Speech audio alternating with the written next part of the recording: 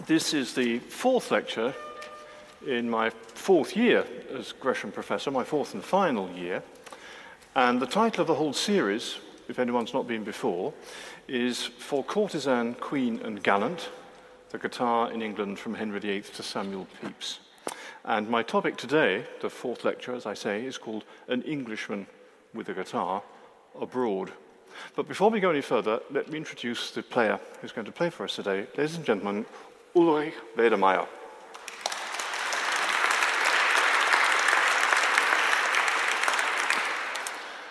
Well, I begin today amidst what I think I'll have to call mounting disaster.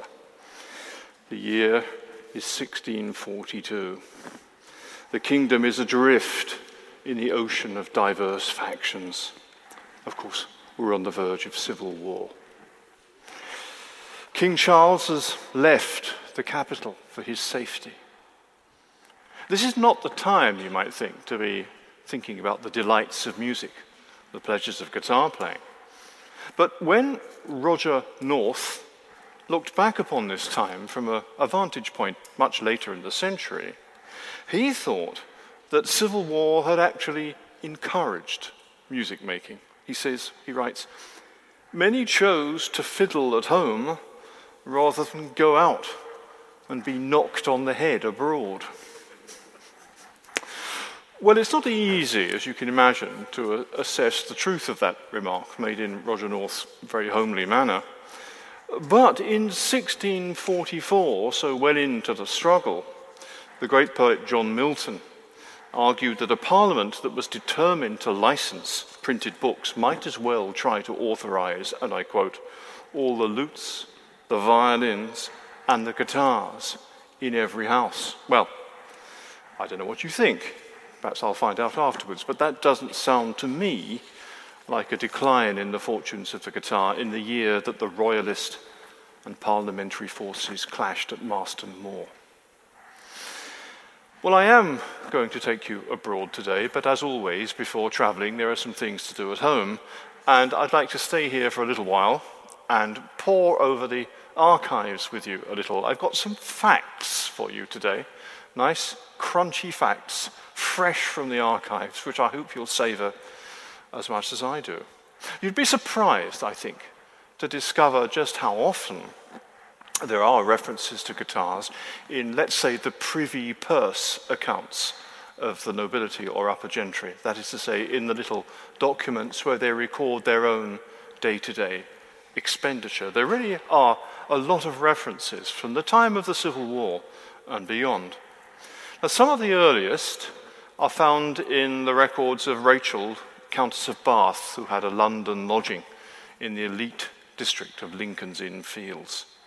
An entry in her general account book for 1639, here's a fact, notes a payment of 2 shillings and 6pence to the guitar man, while the next year she lent money to her sister-in-law, Elizabeth Boucher, I quote, for a guitar and a book and strings.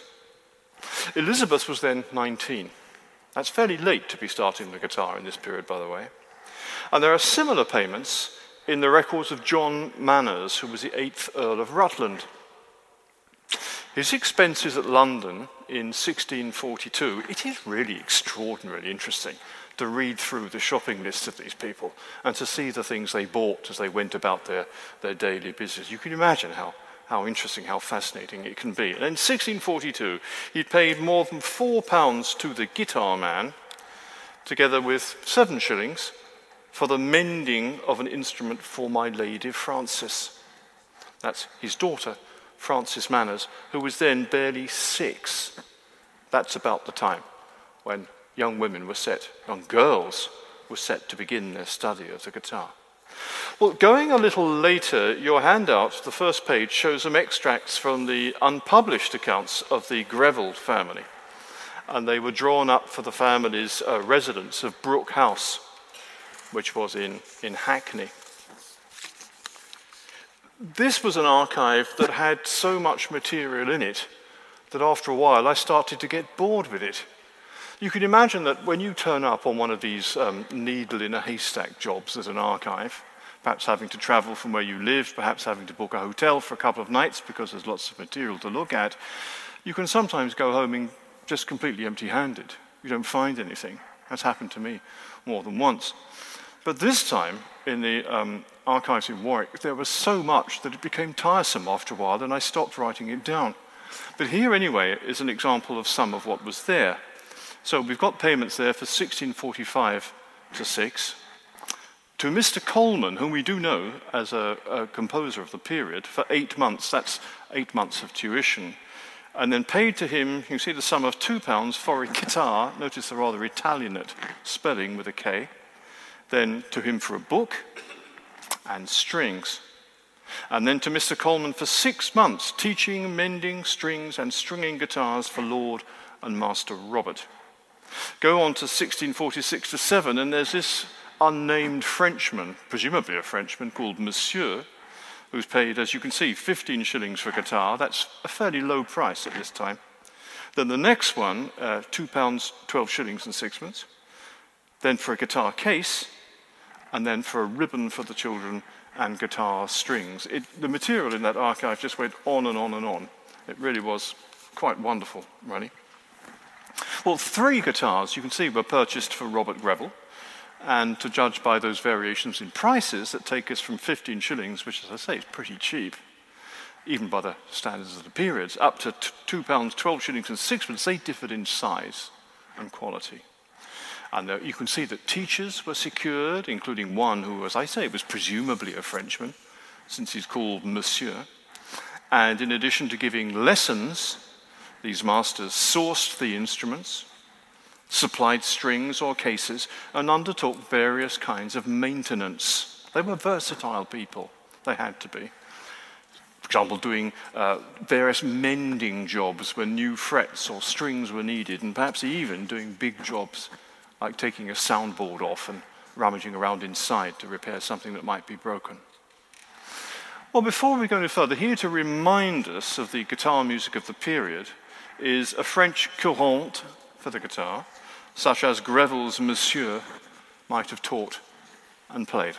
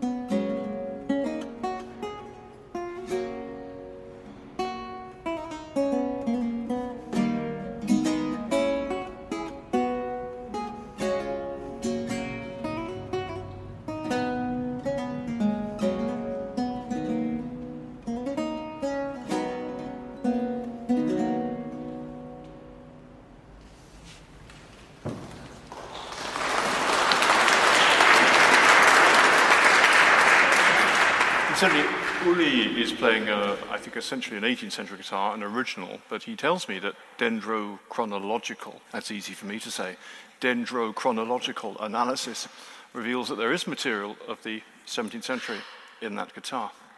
Well, you may have noticed how often those accounts mentioned a book. That's really quite strange. Although a great deal of the music guitar players played in 17th century England is lost, much of it must have been written down once. The entries in the household accounts refer to a book so very often, purchased at the same time as the guitar and strings. The Grevilles bought a book and strings. John Manners paid for a book. Well, these books would have been choirs, assemblies of paper ruled to order in a stationer's shop to suit the requirements of whatever musical forces they were going to be intended for. So they could then be stitched into a simple cover or properly bound if they were going to be sold as a real book rather than loose sheets. Nothing that can be straightforwardly described as a guitar book survives before the 1660s. One may yet come to light. So as I've often said to you, to those of you who own, as I'm sure many of you do, immense country house libraries, please do have a look. You never know what might be in some drawer somewhere. This is no joke, really. I mean, National Trust houses and other great country houses do contain very substantial libraries that it is, of course, an immense labour to catalogue. And up to a point, it remains unknown what could still be hiding. Well, the account books show various members of the nobility being able to buy guitars without difficulty, but there's actually no trace of anybody making them, even in London, before about 1683, when Edward Chamberlain praised John Shaw, a well-known maker, in fact, for his skill in building guitars, violins, viols, lutes, and harps. Well, does that mean that the guitars in use before then were mostly imported? Well, I think some undoubtedly were.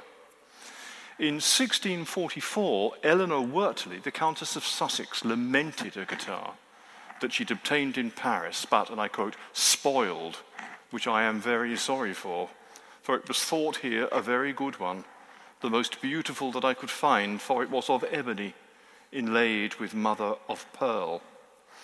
She doesn't say what happened to it or how it got spoiled. Perhaps she trod on it, perhaps she sat on it, which is something I live in fear of doing, since I have a living room, as you can imagine, where most of the chairs are occupied by guitars. It's very easy to do. These are very light and fragile instruments. Anyway, it was lost and destroyed, but you can tell that it was a fairly elaborate piece of the best Parisian work, and that would have been good, as we know from surviving instruments. Well, the principal sources for tracking goods that were legally, as opposed to illegally, imported into Stuart England by merchants as opposed to private individuals, like Lady Sussex, whom we just heard from, the principal sources for finding out are, of course, the various customs records, notably the books of rates that list the goods coming in and going out, so that the port officials could estimate the duty to be paid according to some authoritative standard. Well, as I mentioned in the first lecture of this series, guitars under their old name of Gittern appear in these official lists for the first time in 1558, and I argued then that that was by no means a coincidence. But in the books of rates, the Gittern appears for the last time in the volume for 1608, and the word guitar never appears thereafter. So the old name vanishes and the new name never comes in. Well, the consequences, I think, are apparent in the prices charged for guitars in the 1640s and 50s compared with those of the mid-Tudor period. For the 17th century prices are really much higher than the rate of inflation would lead you to expect insofar as we can calculate it accurately, suggesting, I think, that a fresh but narrowed supply, too slender to be taxed, bringing in more consistently high-quality instruments was what was now going on. It seems that private individuals were buying on their own account, like Lady Sussex, and merchants were importing, small numbers of instruments together with gloves, fans, pictures, prints, garments, furniture, and all the other things that flowed daily into the Dover warehouses as the ships docked from overseas. Well, now I'd like to quote an author whom you might not expect to hear mentioned in this context, the novelist and poet Thomas Hardy. A remarkable artist, it seems to me, not least because he's one of the few people in the history of English literature that I can think of who have equal renown, both as novelists and as poets. There aren't many of those. In one of his short stories, which I think is some of Hardy's best work as it happens, we all know the famous novels like Tess and Jude, but some of the short stories I think are very fine. He describes how it was one ideal of Victorian education to, and I quote, "go away and travel and see nations and peoples and cities and take a professor with you and study books and art simultaneously with your study of men and manners." Not until the reign of Victoria, I think, do correct me if I'm wrong afterwards, not until the reign of Victoria did that kind of notion of education begin to seem old-fashioned. Despite living on an island, the English were not so insular as to suppose that native teachers of gentlemanly art, such as riding, dancing, and military engineering, were consistently the equal to those found abroad. But the purpose of travel, I think, having looked into this, was not just to broaden the mind. It was also, as you can imagine, to assess other nations as competitors in trade and as potential adversaries in the field with their bridges, fortified towns, and military levies. Ideally, a young person would return home from their grand tour with a full notebook, better schooled in Latin, French, and Roman history, together with some knowledge of soldierly arts such as geometry, fencing, and horsemanship, in addition to any musical skills. Now, the tutors who accompanied the young and guided their studies commonly regarded any musical pursuit as a kind of polite relaxation, a little bit like tennis, and already by the reign of Charles I, some travellers were seeking masters of the guitar abroad. One of the most interesting ones is a man called Bullen Reims, whose name Bullen, of course, is the same as the name that we, I think incorrectly, call Boleyn, with Henry VIII's wife Anne Boleyn. Her name is really Anne Bullen. And in 1631, young Bullen Reims, who was related to that family, was sent abroad for his education in the classic sort of pattern. He was principally a lute player, but at various times he did cultivate the guitar. Here are some facts about him. In February 1632, we find him stringing a guitar for a friend with whom he played duets for lute and guitar. While he was at Lyon in 1633, he hired a guitar, and by November was in Venice playing an instrument he'd borrowed regularly.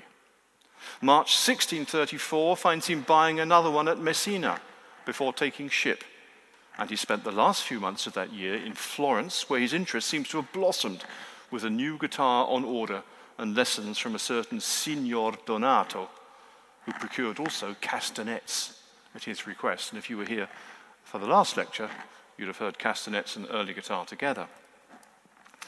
Well, between the summers of 1649 and 1650, on a tour that seems to have begun really just after the execution of Charles I, an unidentified traveller kept a journal, it's never been published, of his residence at Saumur in the Loire Valley.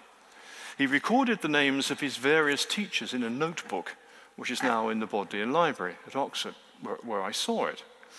He lists old Mr. Hubert for fencing, Monsieur Dubresse for singing, Mr. Deloigne for the guitar, Mr. Oldberg for the Latin tongue, and Dupuis for dancing. So there you have the range, really, of polite skills that a young man might expect to study with continental masters. Fencing, singing, the guitar, Latin, and dancing. Fencing, I think, is considered less as a sport than as a means for a young man to defend his honour should it be impugned. 5 years later, we find the politician and diarist Sir John Reresby passing his time at Blois, again in the Loire Valley, and I quote, learning the language, the guitar, and dancing. Others sought the teachers of Paris and might combine a business trip with a few lessons if they could. Now, you might imagine that 17th century manuals of how to learn French or any other language are just about the dullest thing in creation. That's what I thought. How wrong I turned out to be. Some of the best sources I've ever found for the history of the guitar in the 17th century in England are in manuals to teach people foreign languages in the conversation sections. So there's a dialogue in The True Advancement of the French Tongue from 1653, and you have a part of it on the second page of your handout. This is by Claude Mauger, The True Advancement of the French Tongue, 1653. It shows a gentleman who has, in a conversation, who has disembarked at the port of Dieppe. He then passes on to Rouen, in Normandy, down the Seine, of course, the great centre of Anglo-French commerce. And he stops at the English inn there. This is all in the conversation, all this information. He stops at the English inn there to wait for letters of instruction, then takes the coach to Paris. Once there, he briskly inquires after the best teacher of the guitar, and that's part of what you have on your handout. You can see on the French, he says, "Comment appelez-vous le maître de guitare?" How do you call the guitar master? And he gets the reply, "Il s'appelle Monsieur de Belleville." His name is Monsieur de Belleville, which is someone whom we do actually know from elsewhere. And then he goes on, how do you get to Blois, sir? They go by water. How much do they give? We usually give 10 sous, but a stranger shall be sure to pay 20. What is the best lodging there? And so it goes on. It's an absolute goldmine, and there are dozens of these manuals. They tend to be a little bit derivative, as you can imagine. They take material from one another, and I suppose we have to accept that a picture of a world assembled from phrase books and language tutors is going to look very, very strange. It's going to be a world where people say things like, "Could you please tie these two umbrellas together?" And the sort of very odd things that you find in phrase books. But nonetheless, so much of the material is externally verifiable. We know who Mr. Belleville is. We know there were guitar masters in Paris and Blois. We know that the Englishman would land at Dieppe and then travel on to Rouen, and so on. It just adds an extraordinary amount of colour, really, to our picture of what was happening. Well, what kind of music would our English traveller have learned to play in Paris? The question is surprisingly easy to answer.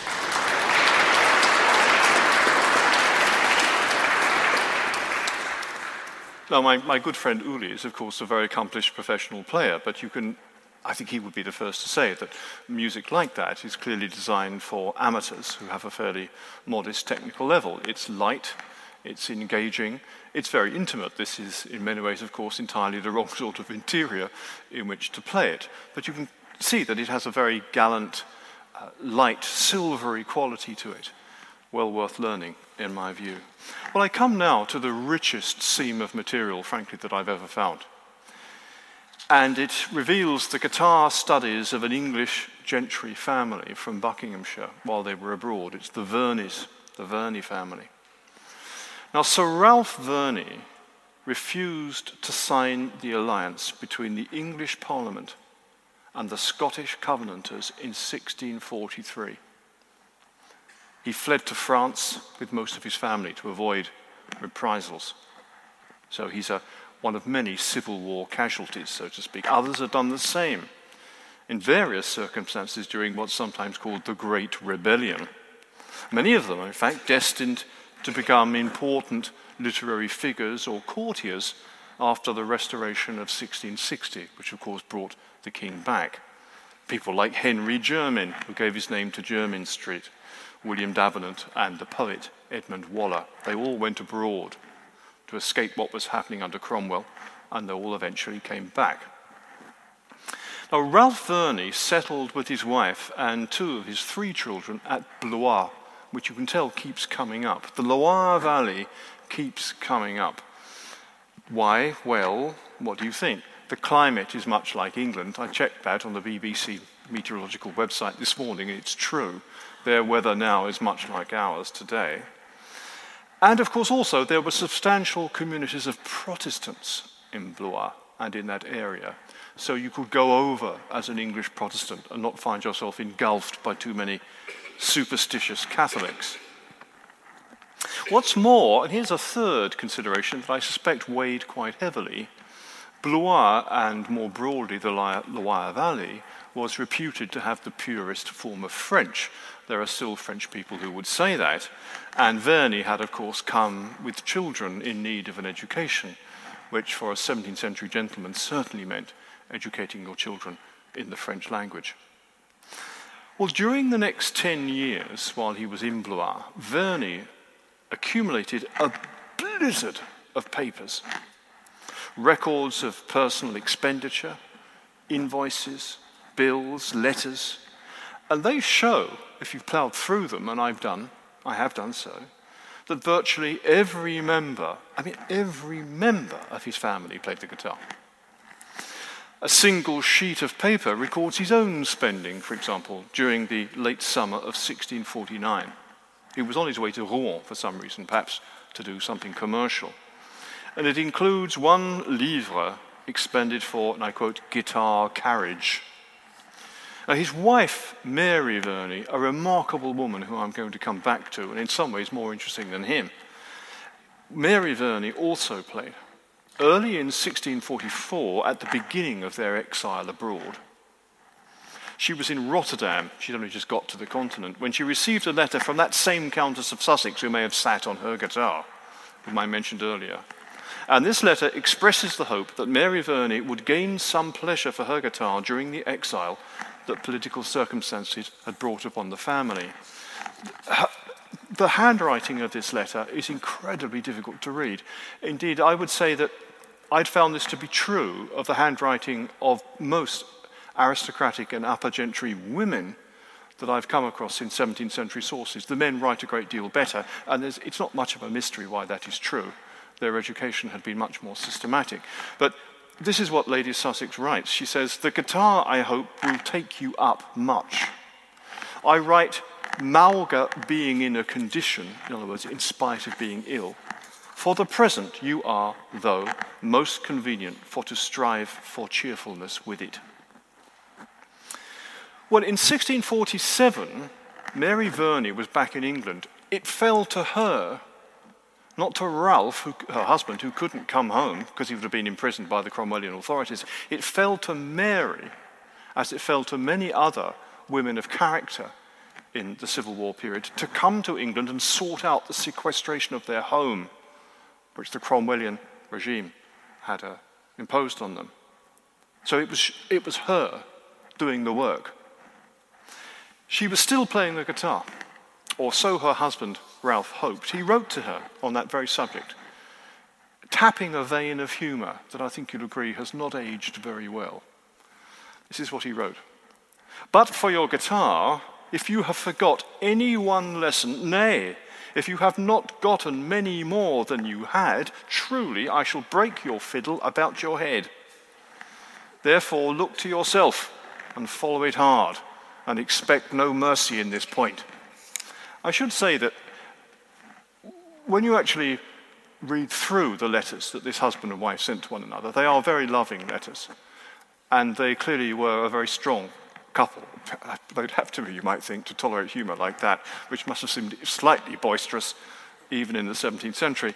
And it was very affecting to read through the letters in sequence, and eventually, of course, Mary dies. Unexpectedly, she falls ill and dies, and Ralph is really absolutely devastated by that.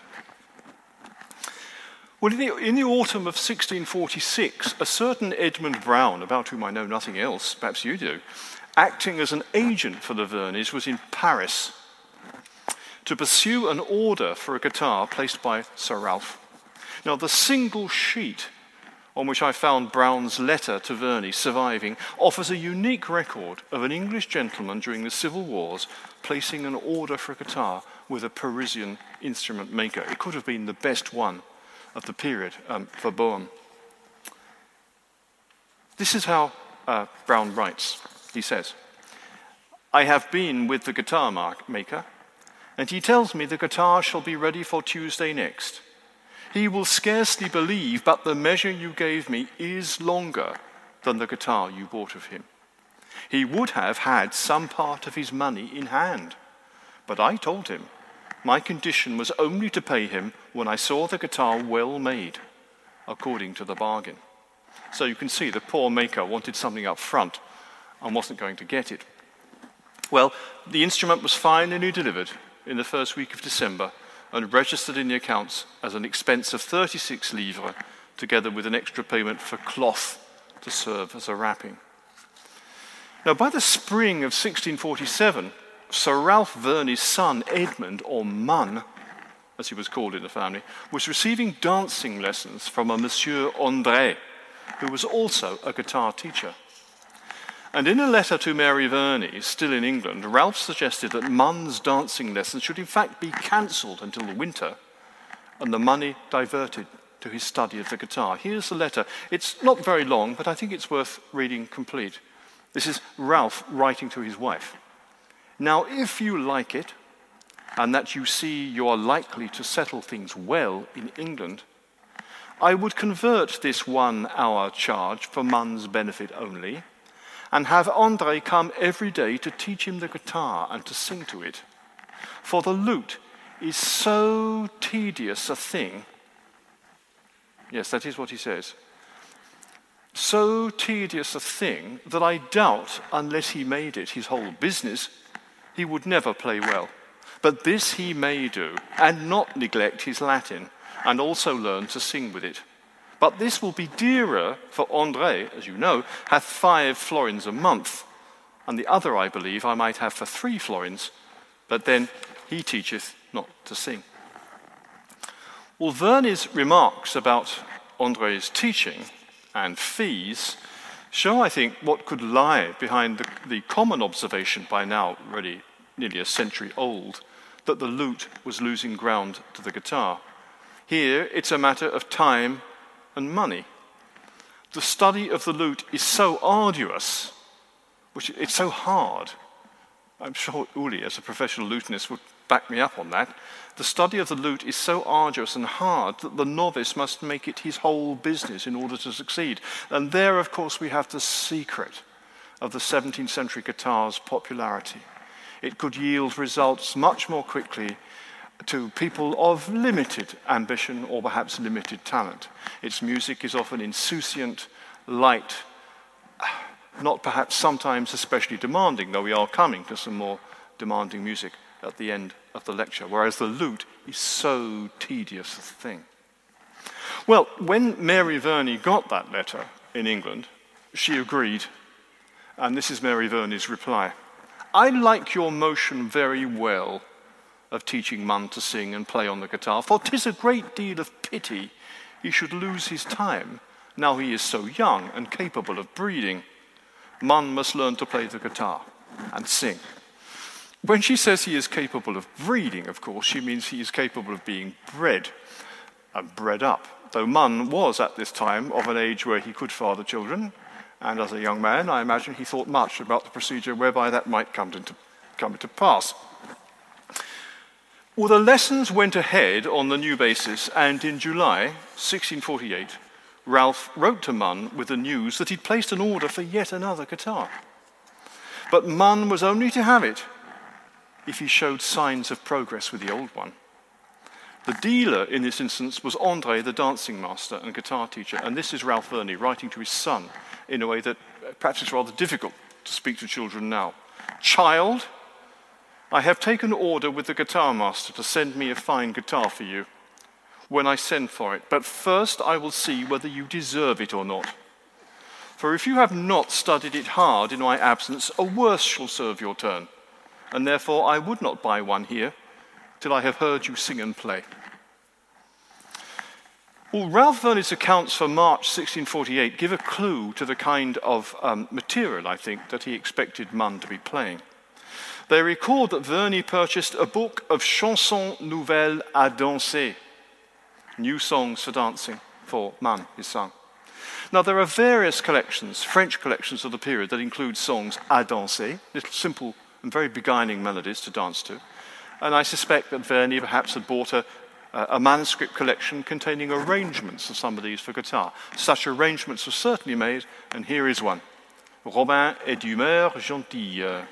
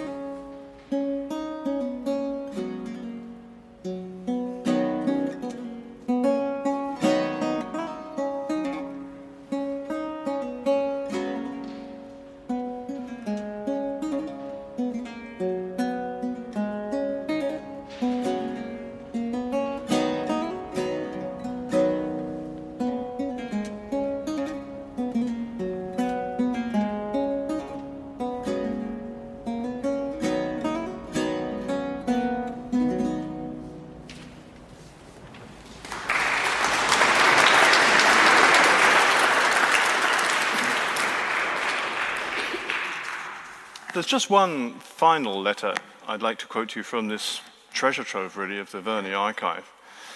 And that in the spring of 1650, and so towards the end of his residence in France, Ralph Verni took in hand the education of his niece. And he wrote to the child's mother, rather illuminatingly, suggesting how he thinks her education should proceed. And he insists that she learn the guitar by book. And you remember how that theme occupied me a little earlier. For though it was expensive to secure such lessons, he says, it was a waste of the lesser charge to have a child taught by ear alone. And this is Ralph Verni's letter. If you intend they shall reap any benefit from this voyage, keep them out 2 years more at least. For less than 3 years will do nothing considerable with children of their age. They learn the guitar by book, and so they must sing too. For if they are taught only by the ear, they will sing as parrots speak, by rote only, which is not worth a rush. Therefore, I pray, let them learn by book, and though it cost them more time and money, they will not repent it. Well, there was one especially influential Englishman who toured widely, of course, in Western Europe, but not as a matter of choice. He was not on a grand tour. This is someone called Charles Stuart, who was heir to the throne of Great Britain, and who spent nearly 15 years, of course, of exile abroad from the mid-1640s until his restoration in 1660. He was moving from place to place when he saw an opportunity to make an alliance or when he became a political liability to his hosts. And the archives, the private archive of the king at this particular period, before he came back for the restoration, ended up, to mention Thomas Hardy once more, in the town that Thomas Hardy calls Casterbridge, that is to say Dorchester in Dorset, through a series of transfers connected with various aristocratic families. So it was a very pleasant experience, as you can imagine, to take a trip out to Hardy's Casterbridge. I'm a great admirer of that novelist, and spend a couple of days looking through the king's privy purse accounts in the years just up to the time when it was clear to him his fortunes were changing and that he could come back as king. Well, from October 1651 to July 1654, Charles resided at the French court. But his unpublished household accounts, as I say, for various periods in the later 1650s, just coming up to his restoration, show him moving between Aachen, Brussels, Cologne, and various other cities and towns.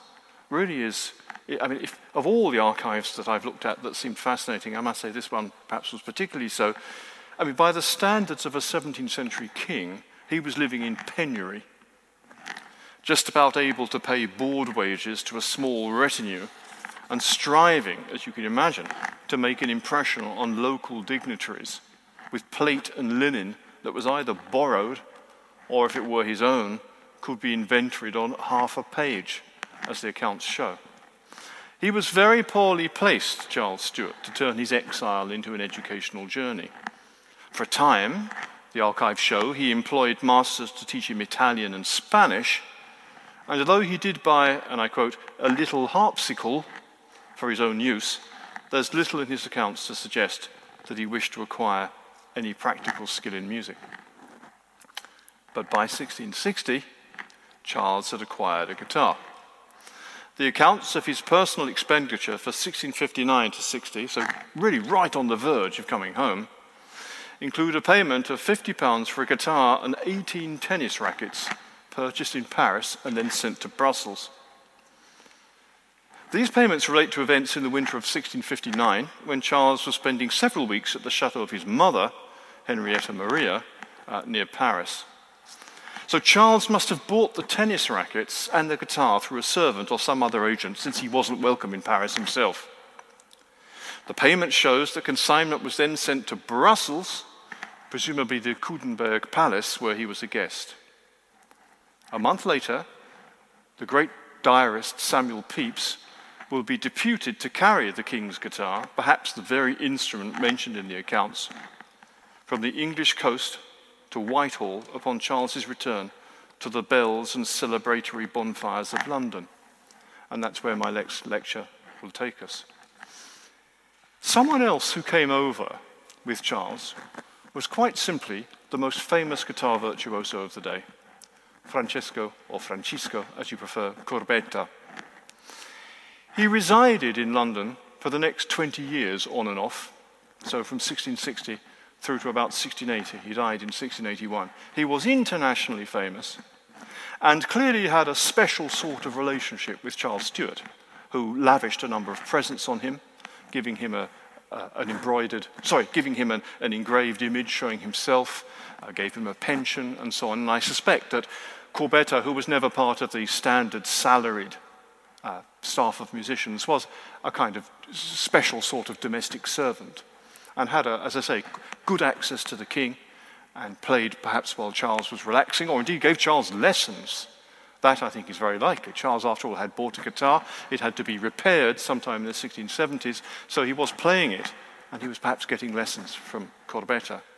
So that means that for about 20 years, the best guitar playing to be heard anywhere in Europe was in Whitehall, not Milan or Paris, but in Whitehall. So while we've heard a great deal of music for amateurs in this lecture, I thought we'd end with a piece by Charles II's court guitarist, Francisco Corbetta, which is a different sort of thing altogether. And it raises the curtain on my next lecture, when I very much hope to see you, which will be about the guitar and the Restoration Court.